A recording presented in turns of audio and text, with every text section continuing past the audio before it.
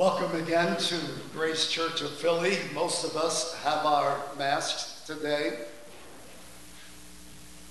It's tough to sing with a mask though, and it's even tougher to preach with a mask. We're glad you could join us. We are especially glad for those that have gathered here this morning. As I said earlier, this is as it should be, as God ordained, that God's people would gather together on the Lord's Day. And I'm glad that some of you felt good enough to come back. So welcome to Grace Church, and welcome to those who are watching at home, both here in the U.S. and I know some are watching in Cameroon and Dominican Republic and Puerto Rico, and we welcome you also. I am back in James chapter 1 again, talking about how we ought to have a joyful faith that God is working in the midst of our trials. A joyful faith, James calls us to. As you know, James is writing about the practical outworking of faith. Paul writes about our standing in Christ, justification by faith before God, where James writes about how our faith justifies us in the sight of men, that they know our faith is real because it works out into our everyday life. And one of the ways that genuine faith should be exhibited, one of the ways, is by our continued faith in the midst of the trials of life. Listen to James chapter 1 as I read verses 1 through 12 once again. James, a servant of God and of the Lord Jesus Christ, to the 12 tribes in the dispersion, greetings. Count it all joy, my brothers, when you meet trials of various kinds, for you know that the testing of your faith produces steadfastness. And let steadfastness have its full effect, that you may be perfect and complete, lacking in nothing. If any of you lacks wisdom, let him ask God, who gives generously to all without reproach, and it will be given him. But let him ask in faith, with no doubting, for the one who doubts is like a wave of the sea that is driven and tossed by the wind. For that person must not suppose that he will receive anything from the Lord. He is a double-minded man, unstable in all his ways. Let the lowly brother boast in his exaltation, and the rich in his humiliation, because like a flower of the grass he will pass away. For the sun rises with its scorching heat, and withers the grass, its flower falls, and its beauty perishes. So also will the rich man fade away in the midst of his pursuits. Blessed is the man who remains steadfast under trial. For when he has stood the test, he will receive the crown of life which God has promised to those who love him.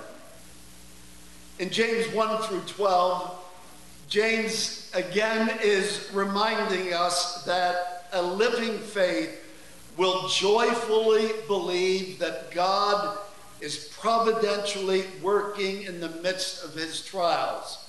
He's told us in verses 2 through 4 about the optimism, the spiritual optimism that we should have in the midst of trial. We understand that trials are real. We will meet them in life whether we want to or not. We understand that our responsibility in trial is to count it all joy. We understand that the results of our trials are in God's hands, and he is using our trials to bring about endurance, steadfastness in our life, so that we may be perfect and complete in every way. But this morning, James is going to remind us that in the midst of trial, we often need to ask God for wisdom. that in the midst of trials, we will find that there are decisions that need to be made. There are responses that will come out of those trials. And James is telling us, if we lack wisdom, ask of God. And he says, he will give it to you. To me, that's a wonderful promise. That in the midst of my trials and your trials in life, that we have a God who will generously give wisdom to those who ask for it. To me, it's important to keep verse 5 in context, and this morning I'm only looking at verse 5.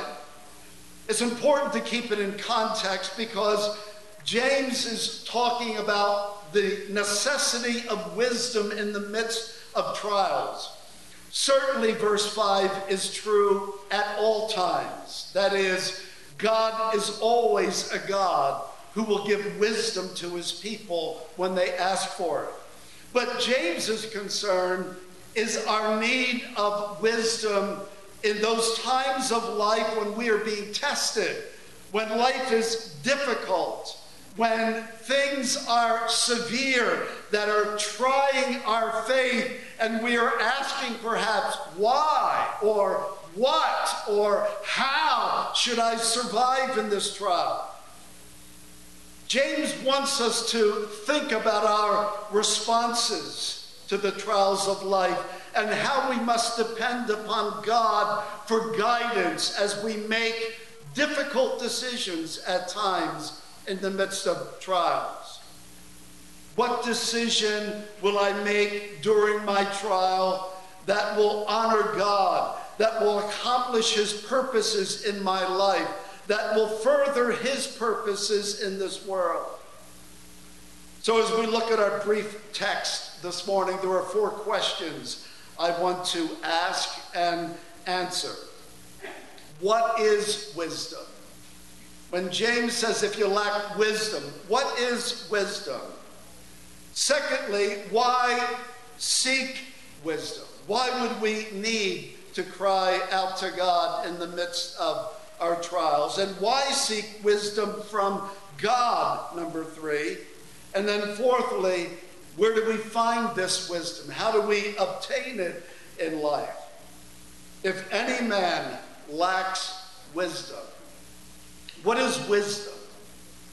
Remember that James is a Jew, and he's writing primarily to believing Jews, those who have come to see that Jesus Christ is their Messiah. And James, as a Jew, and the recipients of this letter as a Jew, would understand the Old Testament as the context for understanding what is wisdom.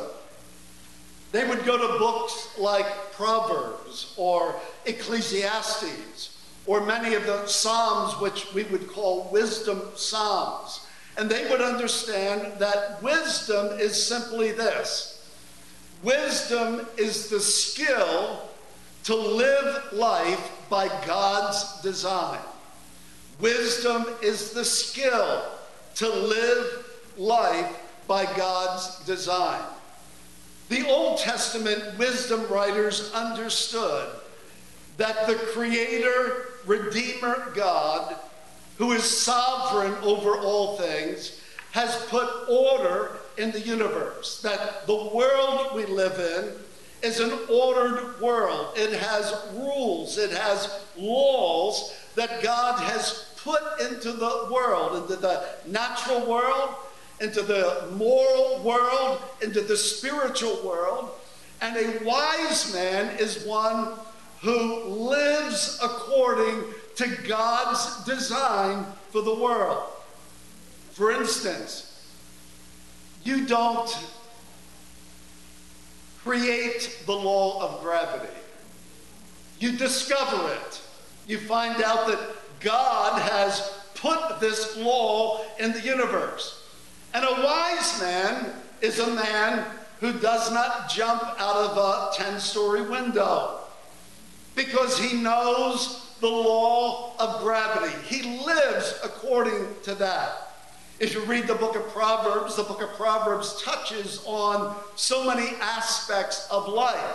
And a wise man will understand that there are laws about money. There are laws about the use of your tongue. There are laws about sex. There are laws about family.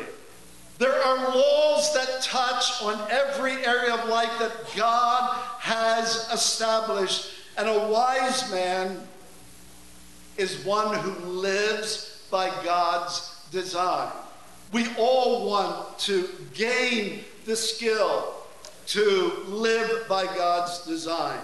But we want to go beyond simply discovering those laws about how God has ordered the universe, because in some sense, even non-believers discover that there are laws that govern life. But that is still not wisdom, because true wisdom always begins with worshiping the God who established those laws. True wisdom begins in a heart that recognizes the glory of this God and submits to him as the one who has ordered and ordained every aspect of the world. From a wisdom perspective, you cannot have a true perspective of anything in life. You may have the facts right, but you will not have an appreciation of those facts unless you first fear God. You can discover the law of gravity as a non-believer. But as a believer, you not only discover the law of gravity, you worship the God, you praise the God who established that law and the goodness of that law. We know that men can have baccalaureate degrees and graduate degrees. They may be knowledgeable and smart in many ways. They can accumulate knowledge, but that is not wisdom. Wisdom is worshiping the God who has ordered the universe and living skillfully by God's design. Proverbs puts it this way: the fear of the Lord is the beginning of true wisdom, and the knowledge of the holy is understanding. So wisdom is the skill to live life by God's design. But why do we need to seek wisdom? James says, if any of you lacks wisdom. So our text indicates that it's possible, very possible, that believers in the midst of trial may do things that are foolish. They may make foolish decisions and have foolish responses. They may lack wisdom to live skillfully in the midst of their troubles in life.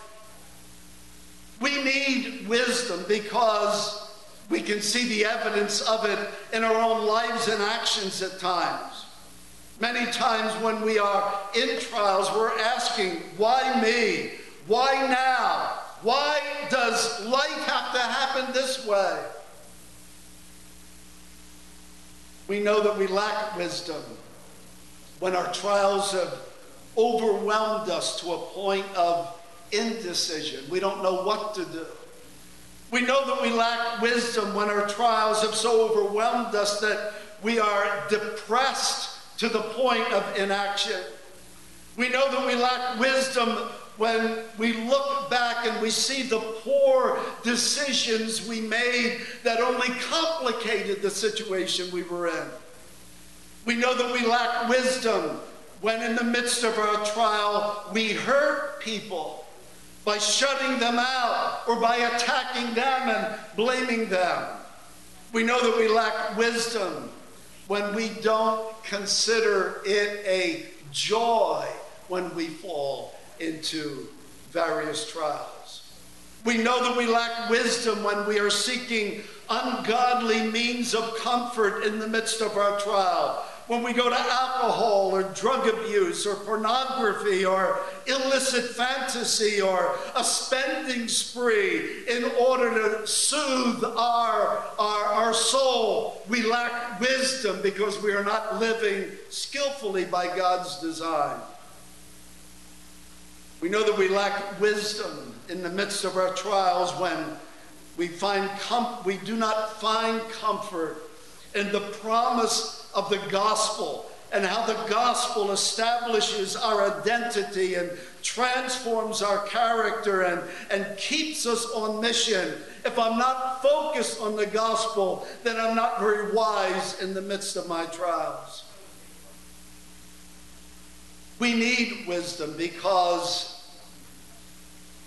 we need to discern in the midst of trial what is important and what is not. And certainly one thing that should guide us in the midst of discerning what is important and what is not is the great commandment. The two great commandments. Jesus said, love God, this is first. And love your neighbors yourself, this is second. But what happens in trial? Where does our attention, our concern often go? It turns inward. But a wise man will discern, how do I love God more in the midst of this? How will I, through this, come to love others and show love to others? We need wisdom in the midst of trials to discern what decisions need to be made immediately. And sometimes there are decisions that must be made now. You can't put them off. But we also need wisdom to discern which ones need to be delayed. It's always wise in the midst of trial not to make life-altering decisions in the midst of the pressures of trial, unless that life-altering decision is, today I will repent of my sin and trust Jesus Christ as my Savior. Today I will surrender to Christ as Lord of my life.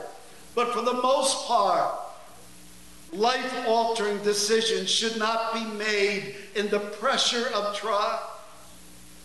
We need wisdom in the midst of trial to discern God's design for my life in the midst of this trial. As I said last week, God is our personal trainer, and He is taking us through a routine of discipline in our life to make us the people that He wants us to be. I need wisdom in the midst of trial to understand how the death and resurrection of Christ and how my union with Christ sustains me and gives me joy in the midst of trial. I need wisdom in the midst of trial to discern, what is God accomplishing? What part of my character does He wish to develop? Where does He want to move me forward in my service to Him?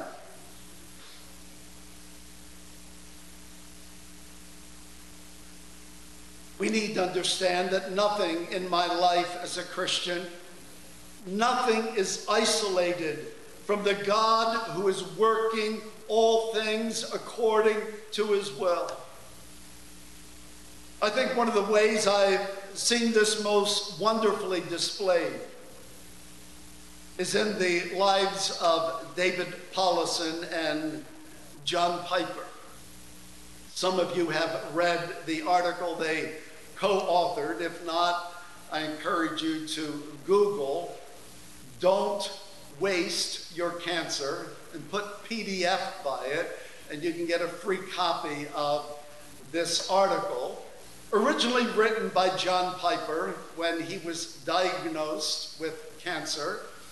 And this was his response to the cancer that God had allowed to come into his life. And David Powlison, a Christian counselor who is now with the Lord, who died of cancer, read John Piper's article, and he then added to it his own thoughts about God's gift of cancer to them. Don't waste your cancer, he said. And I've sort of tweaked it a little bit, but the points they make are good points in the midst of any trial, not just cancer. One of the points they make is that when you're suffering, you need to believe that your suffering is designed for you by God. You wake up and you're diagnosed with prostate cancer. What is your response? Well, John Piper sits down and says, now I have to think about this in light of the gospel. And so he concludes, first of all, that my suffering is designed by God for me. Secondly, we need wisdom to believe that our suffering is a gift and not a curse. Thirdly, we need wisdom to seek comfort from God. And he says it this way, rather than your odds. You know, with cancer, you look up, what kind of cancer do I have? What is the survival rate? How many years can I live? And you try to find your comfort in your odds. And Piper says, no, we need wisdom to find our comfort in God alone. The odds change, but God never changes. You need wisdom in your suffering. He says, if you refuse to think about death, you must face the reality. You might die. And what does that mean? How do you look at that in light of the glorious gospel of Jesus Christ? You need wisdom. If you think that beating suffering means staying alive rather than cherishing Christ. Piper says that Satan's and God's design in your cancer are not the same. Satan's design is to destroy your love for Christ. God's design is to deepen your love for Christ. Cancer does not win if you die. Cancer wins if you fail to cherish Jesus Christ. Your suffering does not win if suffering ends your life. Your suffering only wins if you fail to love Christ more in your suffering. They go on to say you need wisdom to spend much time reading about God rather than reading about suffering. You need wisdom to deepen your relationship with others with deep love rather than be driven into solitude in your suffering. You need wisdom in your suffering if you grieve as someone who has no hope. I encourage you to Google, "Don't waste your cancer." Just retitle it by whatever you're suffering with. Don't waste your COVID-19. Don't waste your financial struggles. Don't waste your health issues. Don't waste it, because God is at work, and ask God for wisdom to see his hand, his gracious hand in your life. But why seek wisdom from God? If any man lacks wisdom, let him ask of God. James describes this God of whom we ask wisdom in a couple of different ways. He is a giving God, the God who gives to all without finding fault. He's a giving God. This is God's nature, especially toward his children. Later, James will put it this way: every good gift and every perfect gift is from above and comes down from the Father of lights, who does not change like shifting shadows. He is a giving God. How do I know that? Because one day, as a sinner, a hell-deserving sinner, as a rebel deserving of God's judgment, I cried out in simple faith. I said, God, forgive me. I believe that Jesus died for me and rose again. And God gave me eternal life. I know he's generous. And if he was generous in giving me eternal life, James says he'll be generous in giving you the wisdom. He's a giving God. He's a generously giving God. Paul put it this way in Romans 8:32. He who did not spare his own son, but gave him up for us all, how will he not also, along with him, graciously give us all things, including the wisdom that we need in the midst of trials? He's a giving God, a generous God. He is a gentle God. He gives generously to all without finding fault. God could very rightly say to many of us, if not all of us in the midst of our trials at times, you're just plain stupid. You don't take advice, you don't ask for advice, you make dumb decisions, you're hasty, you're selfish. God could rebuke us up and down 100 ways, but James says he doesn't find fault. He listens to the cry of his children who are in need of wisdom, and he gives generously without pointing out all of the defects in our life. That's the nature of Jesus. That's the way that we first found him, and that's the way that we continue to find him. When we first came to Jesus, we heard his call, "Come to me, all of you who labor and are heavy laden, and I will give you rest. Take my yoke upon you and learn of me, for I am meek and lowly of heart." This is who I am. I'm gentle. Come to me. And God says, if you need wisdom, come to me. I'm still that gentle God who rescued you in your sin. He's a giving God, a generous God, a gentle God, and a guaranteeing God. It will be given him. Abraham showed us that in even the most unusual, unbelievable times in life, we can trust God's word.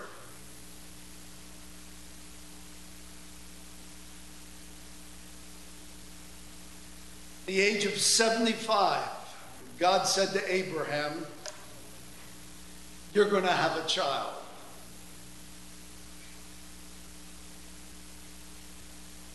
At the age of 80, there was no child. 85, 90, 95, no child. At nearly 100 years of age, a child is born. And I love the way the Apostle Paul describes that in Romans 4. He says that Abraham believed against all hope. Abraham in hope believed and so became the father of many nations. Just as it had been said to him, so shall your offspring be.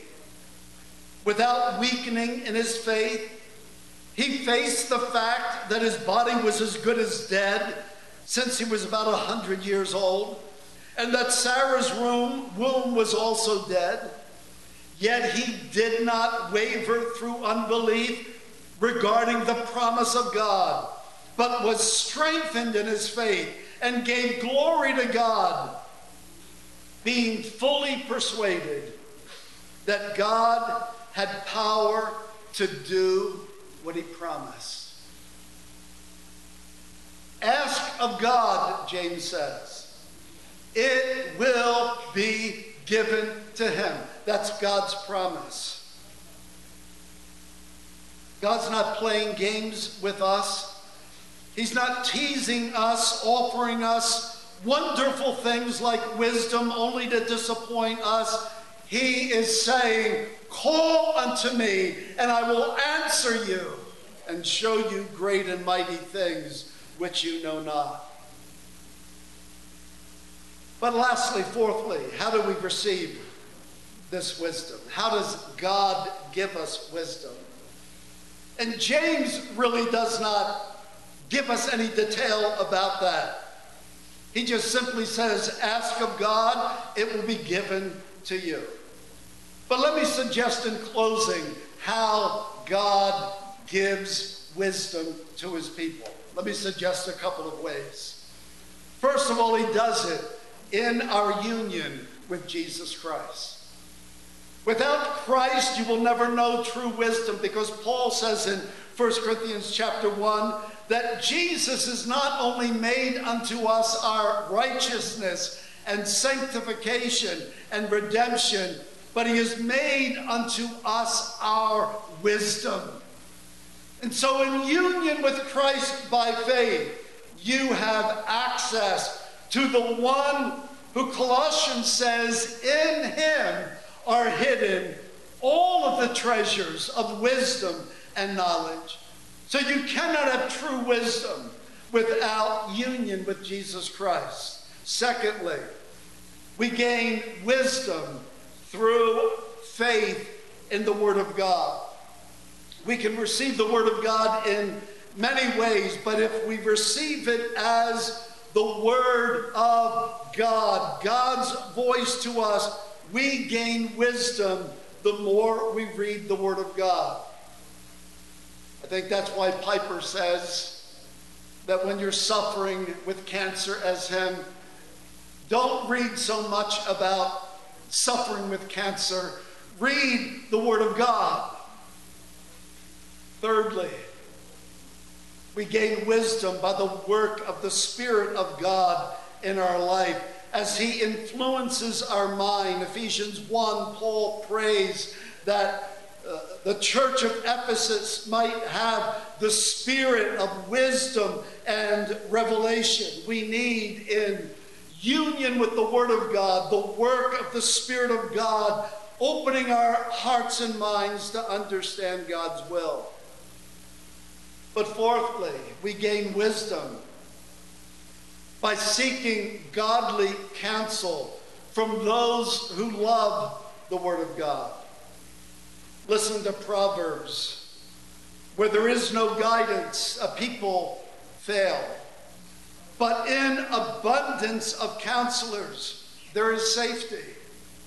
Again, without counsel, plans fail. But with many advisors, they succeed. Again, for by wise guidance you can wage your war, and in abundance of counselors there is victory. Some choices you can make on your own. Others need help, advice from those who love the Word of God. As I think of Piper's article and Powelton's comments on his article, I was reminded that Christians are never anywhere by accident. That there is a divine hand, a loving, gracious, sovereign, good, divine hand that is at work. That there are godly reasons, divine reasons for why we wind up where we are in life. And a wise man is one who is turning his thoughts, turning his heart toward God and asking him, God, help me to see that you are in everything that's touching my life. Perhaps singing that ancient hymn or thinking through that ancient hymn reminds us that everything about our life is by the hand of God.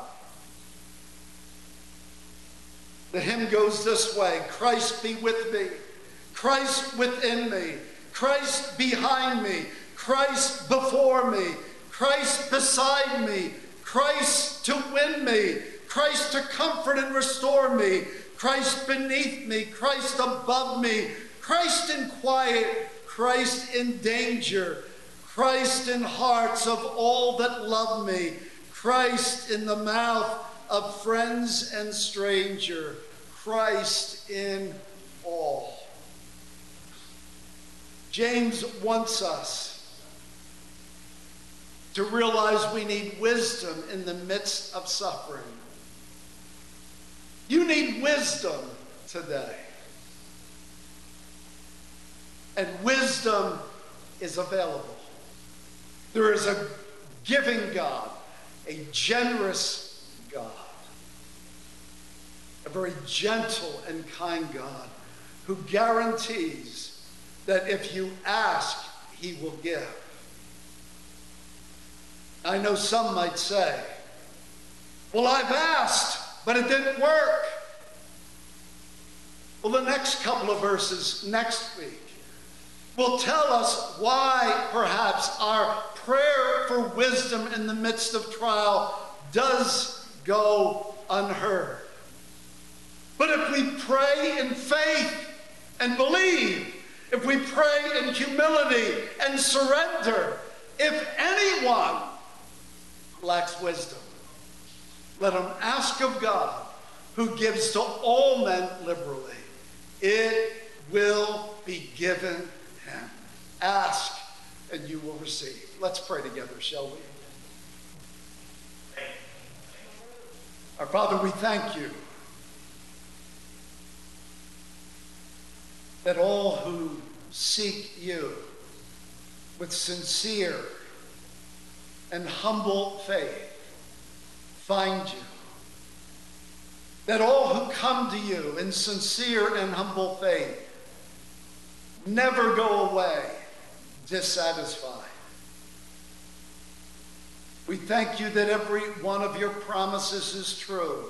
Yes, your promise to give wisdom is true if we will but humble ourselves and ask. Your promise to save sinners, whether they're religious sinners, whether they're rebellious sinners, your promise that anyone who calls upon the name of the Lord will be saved is true. And I pray this morning, Father, that there are some who are listening would bow their heart before you and simply cry out, God, save me. Save me through the work of Jesus Christ. Forgive me and give me a new life. I claim your promise that whoever will call on the name of the Lord shall be saved. And Father, for believers who need wisdom, this morning help them to believe your promise and to come with humble, sincere faith and ask wisdom and receive wisdom in the midst of their trial. Thank you for being a good God, a giving God, a generous God, a gentle God, and a guaranteeing God. Thank you in Jesus' name. Amen.